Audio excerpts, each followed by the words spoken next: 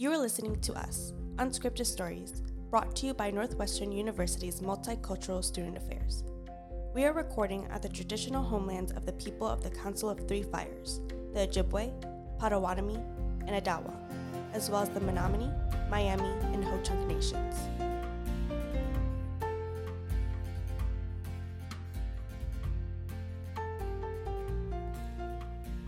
Welcome to Us, Unscripted Stories. My name is Aaron Golding. I use he, him pronouns. I'm a member of the Seneca Nation, and I am your co-host today. With me today is Isabel St. Arnold. Isabel, do you want to say hi and introduce yourself? Yeah, hi. As Aaron said, my name is Isabel St. Arnold. I'm a third-year undergrad at Northwestern. I've been interning with Aaron at MSA this quarter. I use she, her pronouns, and I'm Keweenaw Bay Ojibwe, and I'm super excited to be here and to be co-hosting. We're really excited today to welcome Josué Rivas, who's an Indigenous futurist, creative director, visual storyteller, and educator working at the intersection of art, technology, journalism, and decolonization. His work aims to challenge the mainstream narrative about Indigenous peoples, co-create with the community, and serve as a vehicle for collective healing. We're really excited to talk with him today about storytelling as an act of healing and as an act of futurism. Welcome, Josué. Hey, everybody. How's it going? My name is Josué Rivas. I'm a Shika, Henotomi. And yeah, I'm really excited to be here today. I think that this is an interesting time to be talking about this. My father actually just passed away 2 weeks ago from COVID, and it's really, healing and using my art and my story to help myself heal and to help hopefully others heal is become a huge theme for the last 2 weeks. So I'm excited to kind of share where I am with that and hopefully start looking into the future as well. One big thing that I've been going into in the last few weeks, but also just in general in my work and in my practice is this act of healing through the tools that have often been used against Indigenous peoples. For example, in my case, I use the camera, the photographic medium a lot. And as I'm using this, as I'm been using this medium for a few years now, I'm realizing that the same thing that has in a way colonized a lot of our communities can also be the one thing that could allow us to not only tell our narrative and reclaim our narrative, but also reimagine something that could potentially be useful for those peoples in the future, for those descendants that one day are going to be wanting to hear our stories and wanting to understand us at this time. So for me, I think that healing now more than ever is completely embedded into my practice.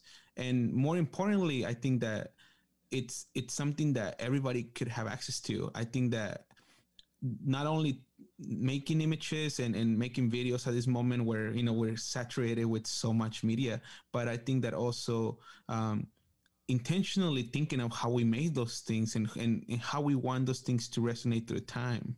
That's really important.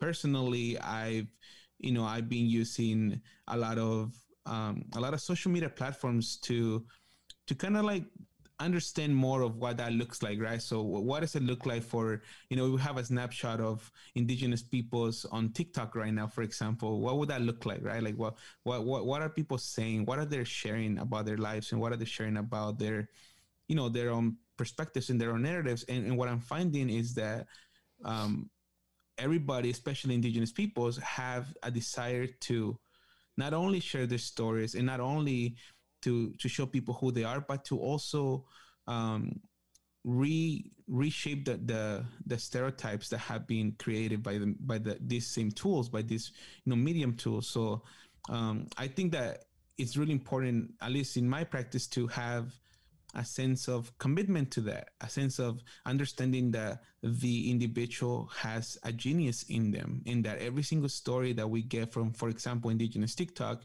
it's there's a sacredness to it. There is a there is something much more valuable than than just money to it. And there comes, it comes to this thing where, like, in the future we're going to be looking at these stories, these indigenous TikTok stories, or these even like photographic stories, or even films that we make at this moment as indigenous peoples. And then those descendants are going to wonder, how are you telling your story? And that's, for me, why I make so much of the things that I make, and why I'm currently working on a project, that is very personal, about healing my inner child, and through this passing of my father. I think that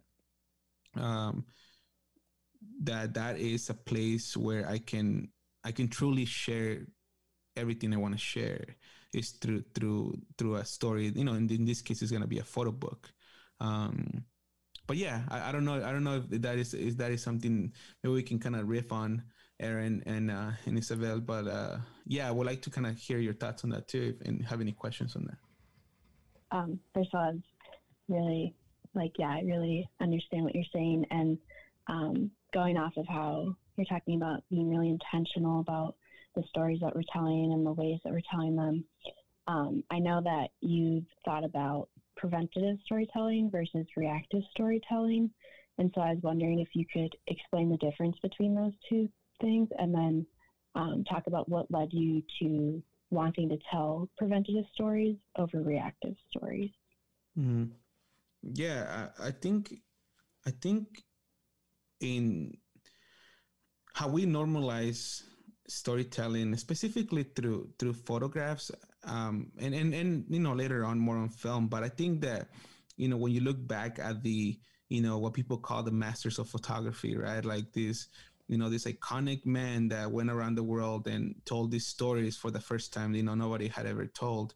Or even more specifically, like you start looking at the work of like Edward S. Curtis and like Jimmy Nelson, for example, more recently.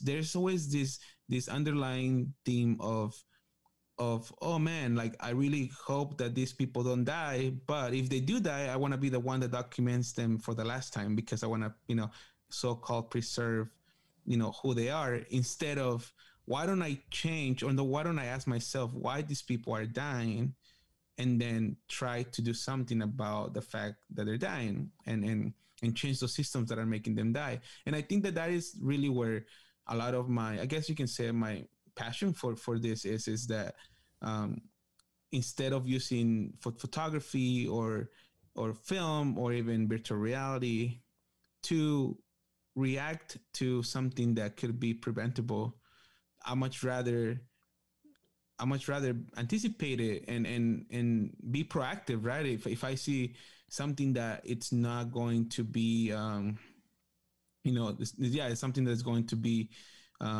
detrimental for indigenous peoples, then I'm gonna ask myself, how can I make sure that not only do we share the story, but also how can we make sure that that thing doesn't happen? And for example, I can share this recent experience that I just had this weekend, actually, where I went to photograph a community here near Portland, near the Columbia River, that basically have been, displaced from their homelands left and right, and now they live near the river in this government piece of land that they gave them to live in, and they all live on trailers, right? They don't have electricity, even though the dam that was made right next to their homelands gives electricity to Portland. But I was there and I was photographing with this community member, and it was really uncomfortable, right? It was like, wait, hold on. Like, I don't want to contribute to, perpetuating these ideas about indigenous peoples, these ideas of alcoholism and poverty and displacement. So one thing that happened, it was that this man who lived on one of the trailers, who was friend with the person who was showing us, the community and introducing us to the community. They were talking, and she was like, hey, you want to get a photo of you? And he said, hey sis, I haven't showered in a month. I don't really want anyone to photograph me. And then when he said that, that people, that non-native people that were there with us, I think they never heard that before, right? They never probably heard that, do you have a choice in seeing how you're portrayed or how you look. And I think that for me, choosing not to photograph certain things, and choosing to be, not even choosing, but being respectful and honoring that person's wish that they don't want to be photographed that way, to me, that is preventing a lot of what we see, for example, in like places like National Geographic, where it's like people going to the community to take. I want to regenerate. Like, I want to, when I leave a place, I want people to be like, man, that was a really great experience. And I feel nourished, instead of, wow, that person just came in and took photos of our community and is, showing this poverty. And then you're left with, you're used. And I think that is part of this regeneration element of the practice, is that it's about intention. Is, why are you doing this and who are you doing it for? And I think that for me, I always try to ground myself and really check myself on how is this going to affect the people in the image, and not just help you elevate your career or elevate your craft. I don't care about that anymore.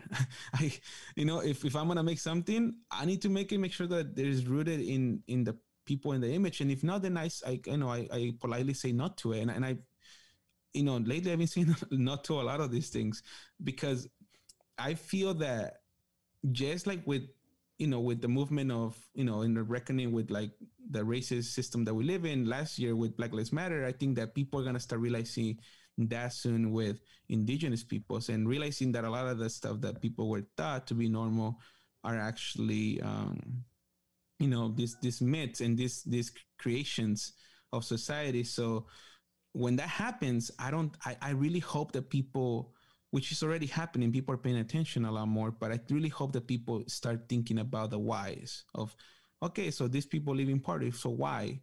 This person went to law school, why?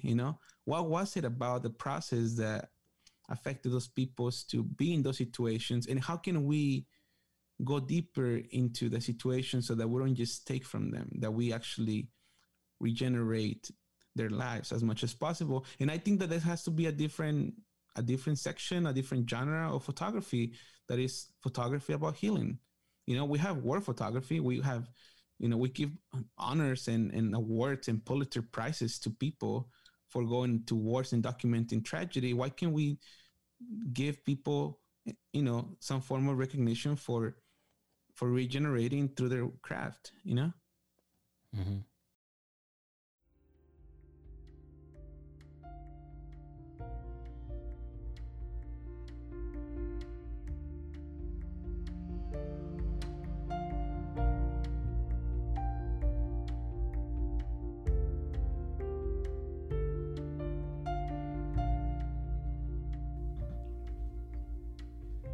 Yeah,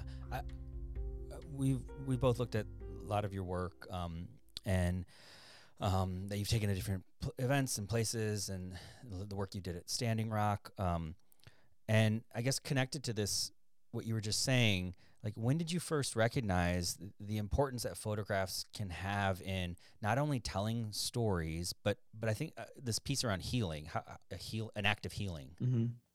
Yeah, no, I think there was a conscious and an unconscious understanding of that. The unconscious, I actually just recently started thinking about a lot, where my father's a photographer, and he was a photographer, and he will photograph like weddings and like baptisms, and in these very small communities, in Guanajuato, where we're from, in Mexico, and we will go out there to photograph, and then go develop the images like we were doing film.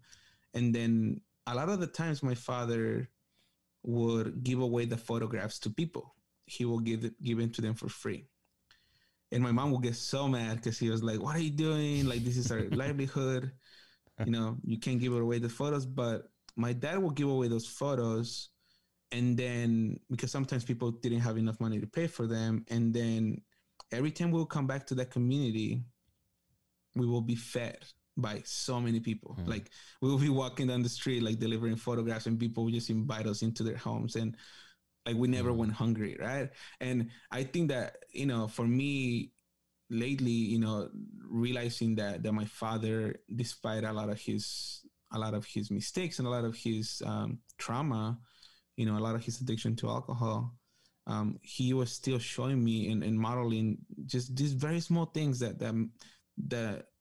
did impact me as an adult. That there was always this in my head, this always sense that you got to give it away in order to keep it. That you give it away, and that is it's in itself already part of you because you gave it away. So when I think that the other part where the other moment where I felt that these things that I'm doing, this, I guess you can call it art or journalism or whatever it is, was when I was living in Orange County in back in 2010, and I was using this film camera that my father gave me to kind of start. I was healing through that process because I really hated photography because of my dad. And when I picked up the camera, it was this moment where I realized that this same thing that I hated so much was the one thing that was going to help me heal.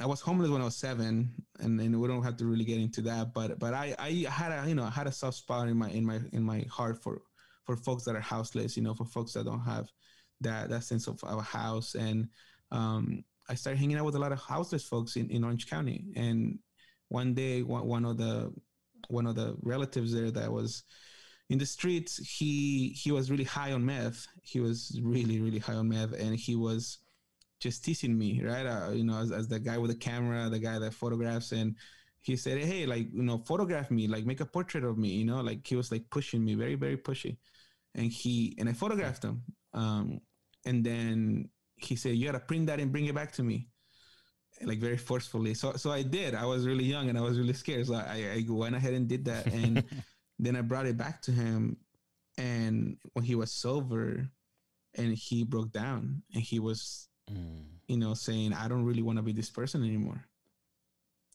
And that's when I realized that a lot of the times, just one perspective of who you are or what things are or what things could be is enough to help someone heal. I think people just want to be seen, to be honest.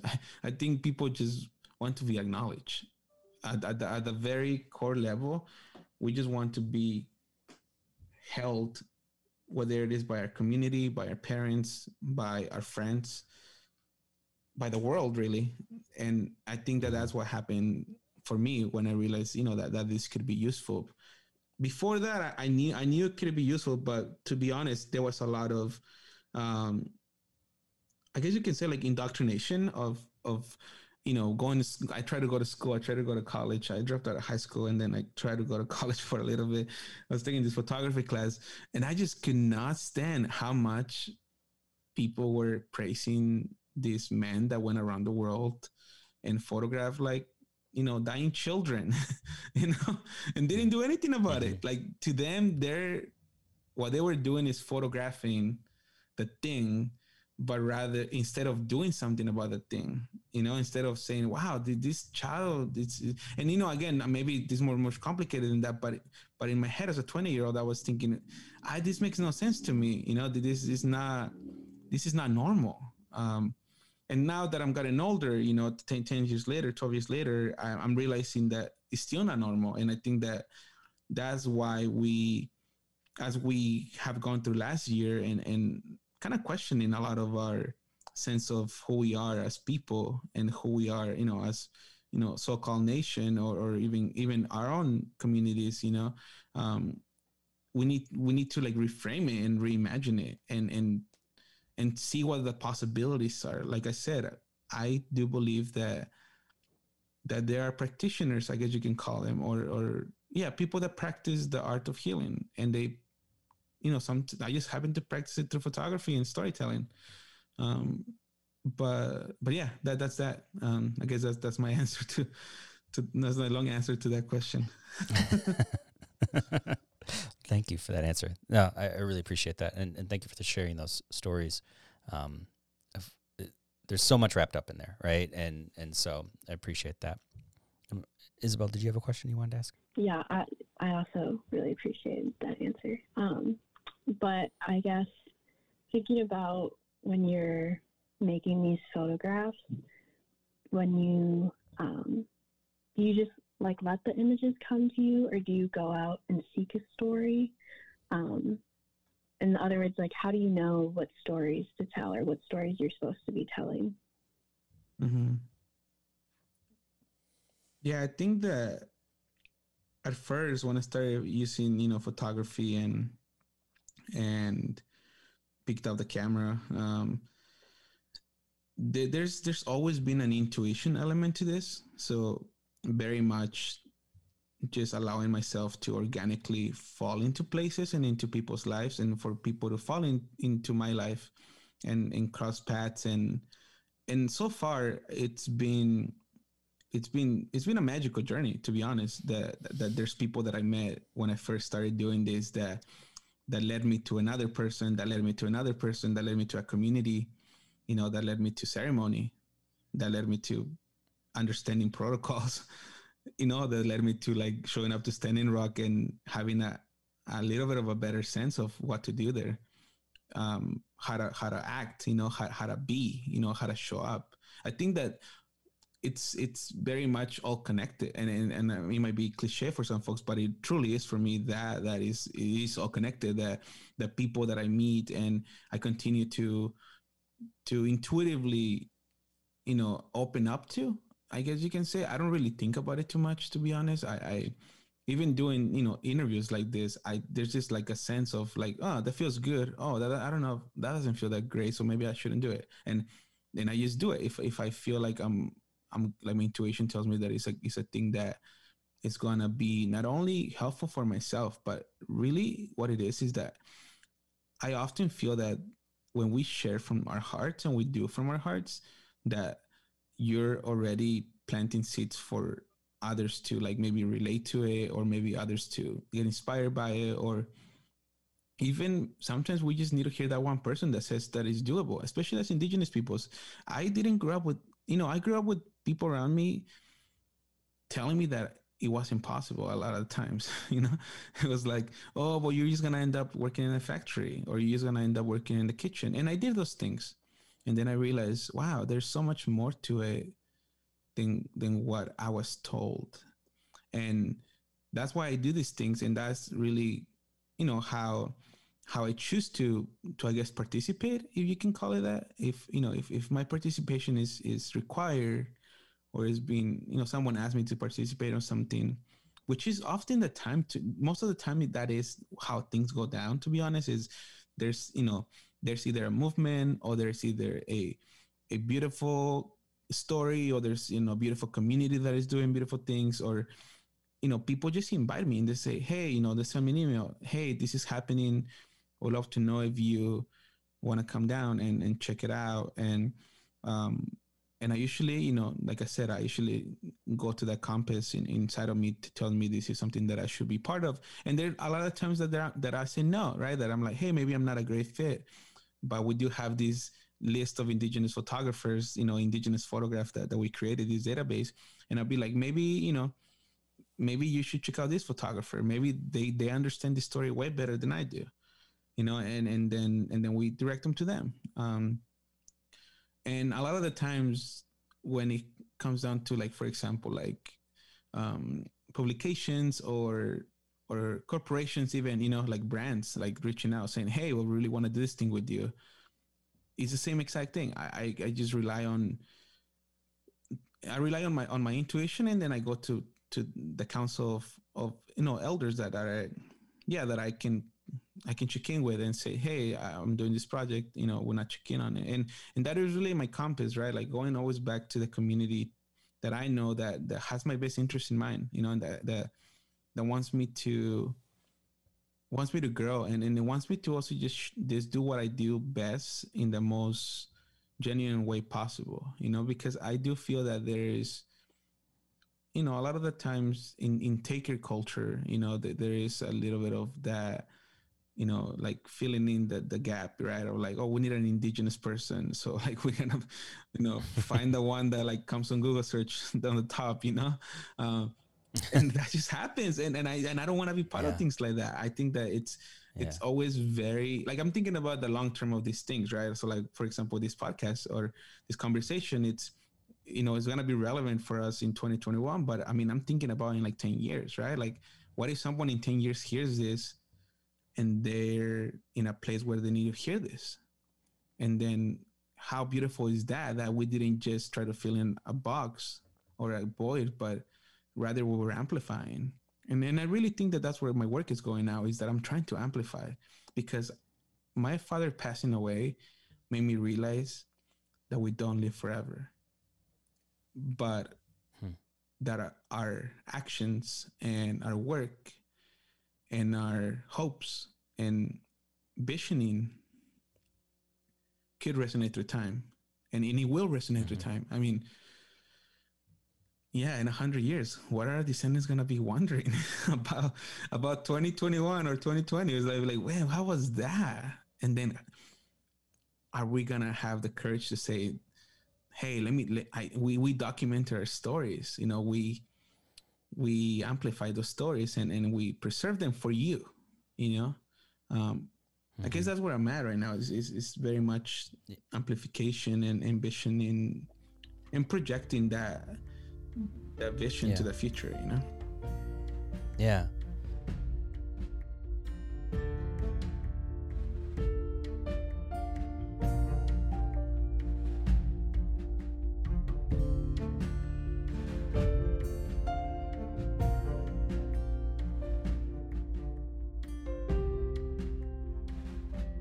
Yeah, I guess connected to that, what's the aspect of 2021 or, your lifetime that, generation or two down the road, like, what is it you hope that they can hold on to? Mm-hmm. If I was to use one word, I guess I like using one word for things a lot. It will be the word dignity. I really want future generations to remember that we had dignity. Because when I look back at the work of, like, for example, like Edward S. Curtis or like even Jimmy Nelson, like I said, and again, I only say these names because these are the things that had high impact in society, right? But there's so many other people that continue to go to indigenous communities and thinking that they're amplifying their voice, but rather they're extracting from the community. And I think that for me as a storyteller, as a, it's interesting because it's like, I'm just a person. Like, as a person, I want people to feel good. I want people to be like, wow, you came here, even though we're in this tiny little trailer with no electricity, no windows, and things are all over the place. You came here and sat with me and looked them in the eyes and listened to me.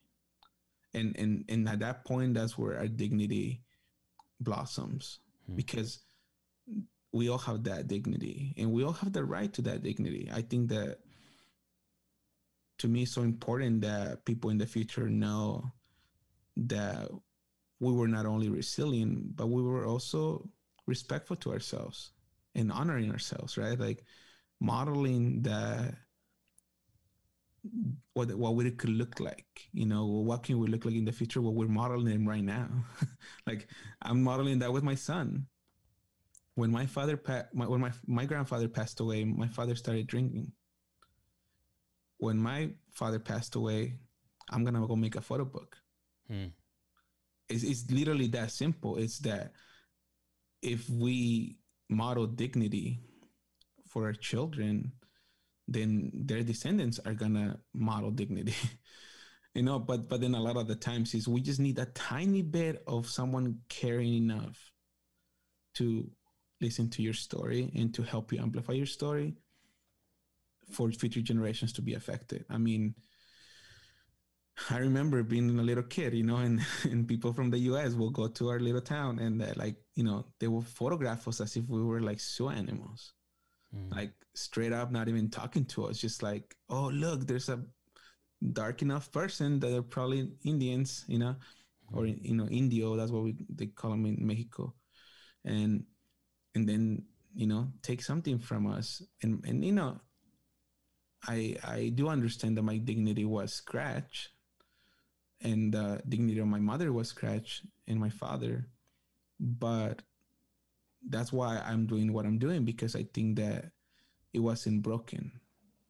And I think that is one thing I guess you can say with image making, is that we can rebuild so much when we allow people to tell their own story. We can go back in time and rearrange. There's those stories that we tell ourselves, and then we can come and envision like those stories that we want those future generations to make into reality. Yeah, I guess that's the answer to that. Yeah, thank you. I just really want to know how you define Indigenous futurism, because I know like that could be dependent on the person. I think it's something that I've just started hearing about and learning about, so I'm really interested in that. Yeah, definitely. I was inspired by many amazing folks that are doing work around this theme of Indigenous futurism. This idea, this, I guess you can say, like philosophy, whatever people want to call it. Santiago X is one of those people. He's based out of, I think, Chicago, actually. Jade Begay inspired me a lot with her work and how she did a lot of work in Standing Rock, and then also continues to do a lot of amazing work. Chanupa, he's just one of those people that really inspires me. But for me, as I was looking through the work that other people are doing, and then started reflecting on what does this mean to me, and ultimately what it came down to so far is that I see us in the future, that I do see a future for us as Indigenous peoples. And I guess to take it farther is I see a future that is shaped by us and also is reimagined by us. And it's a future that it's grounded in our traditional teachings as much as it's grounded in the envisioning of future technologies. I think that for me, when I think about, for example, the words that we use to describe the photographic like process, like shooting or taking or subjecting or capturing, I think about how we can envision new language for the future. Like I want us to be speaking our languages in films in the future, and they have to translate them into English. You know what I'm saying? I'm that's what Indigenous futurism really means to me, is that we reimagine, we decolonize these a lot of these systems, and then we build them into something new. And it might be named something different. It might not be called photography anymore. It might not be called filmmaking anymore. It might be something else. But we had a seat at the table, and if we didn't have a seat at the table, then we created our own table, and we continue with the legacy, of our ancestors. And there's this one beautiful quote from one of our great leaders, in the Mexica culture, Cuauhtemoc, who said, at the very least, we will leave flowers. At the very least, we will leave songs. And for me, when I think about that, that is Indigenous futurism. Our ancestors were Indigenous futurists, and they were living this world for us and envisioning this world for us. So I guess I'm just following the path of my ancestors and listening to the songs of my descendants and calling me home. That's really what I think about that. Thank you. Yeah, I really love that. Also, the creating our own table is really sticking in my mind too, and like creating our own spaces and things and everything. So thank you. Yeah, definitely. One thing to add to that is imagine virtual reality, right? Like right now there's this whole movement that has reemerged about land back. Like imagine what the virtual world like the virtual world is a place where I guess you can say like settle mentality is the norm, and we can go in there and reclaim that space. Like I go into this like Oculus, like, you know, you can go to a concert and then you're in a concert and you're like, wait, what if we had a protest here? What if a bunch of us got on Oculus and we had a protest, right? Or what if we reclaim this and named it, you know, a different, we didn't call it Chicago, we call it the name of how the indigenous folks from there called it. You know, and it's really interesting because technology is, as we merge with technology, I think that indigenous folks are going to have such a different perspective on how to use that technology, and we have to be active on it. It's like, it's our responsibility to be active in shaping how we use those technologies, because if we don't, I really think that we're going to have like a 2.0 of colonization, right? Like imagine going to other worlds or other planets and we use the same tactics that we use, you know, in, for example, in this part of the hemisphere, or, you know, and how can we not do that? You know, and that's like a big hope of mine too with Indigenous Futurism. It's almost like teaching ourselves to be accountable to how we use technology. And that's why I love this TikTok idea, right? Like Indigenous TikTok is like an organic platform that became a place where Indigenous folks are able to share. And yeah, you know, we still see them as just like, oh, you're just like posting your videos about your language, that's cute. But it's like, no, they're active. And I think that, I guess, to finish it off, is like, that is what Indigenous Futurism means to me, is that we're coherent. You know, that we have this coherency about the fact that we are Indigenous, and then we act on it. And through that, we're already becoming those futurists, you know, just thinking about the future. Thank you for that. And I also appreciated the comment or the notion that our ancestors were futurists too, as they were planning for us and thinking about us in the future. I think that's really beautiful. Josué, thank you so much for speaking with us and talking with us. I really appreciated this conversation. Where can folks find some information? Yeah, just go to josuerivas.co. And yeah, that's where you go find all my links to the work and just to the different projects that I'm part of. And yeah, on Instagram, Josué_FOTO. Great. Thank you so much. Thank you so much. Thank you for listening to Us, Unscripted Stories. You can find our podcast on iTunes, Google Play, and Spotify. Support for this podcast is provided by Joe Scaletti, Emma Salam, Saeed Rezko, Sydney Hastings, and Jeanette Rojas, with support from Alicia Solier, Isabel St. Arnold, Aaron Golding, and Linda Luck. Subscribe to hear more from us.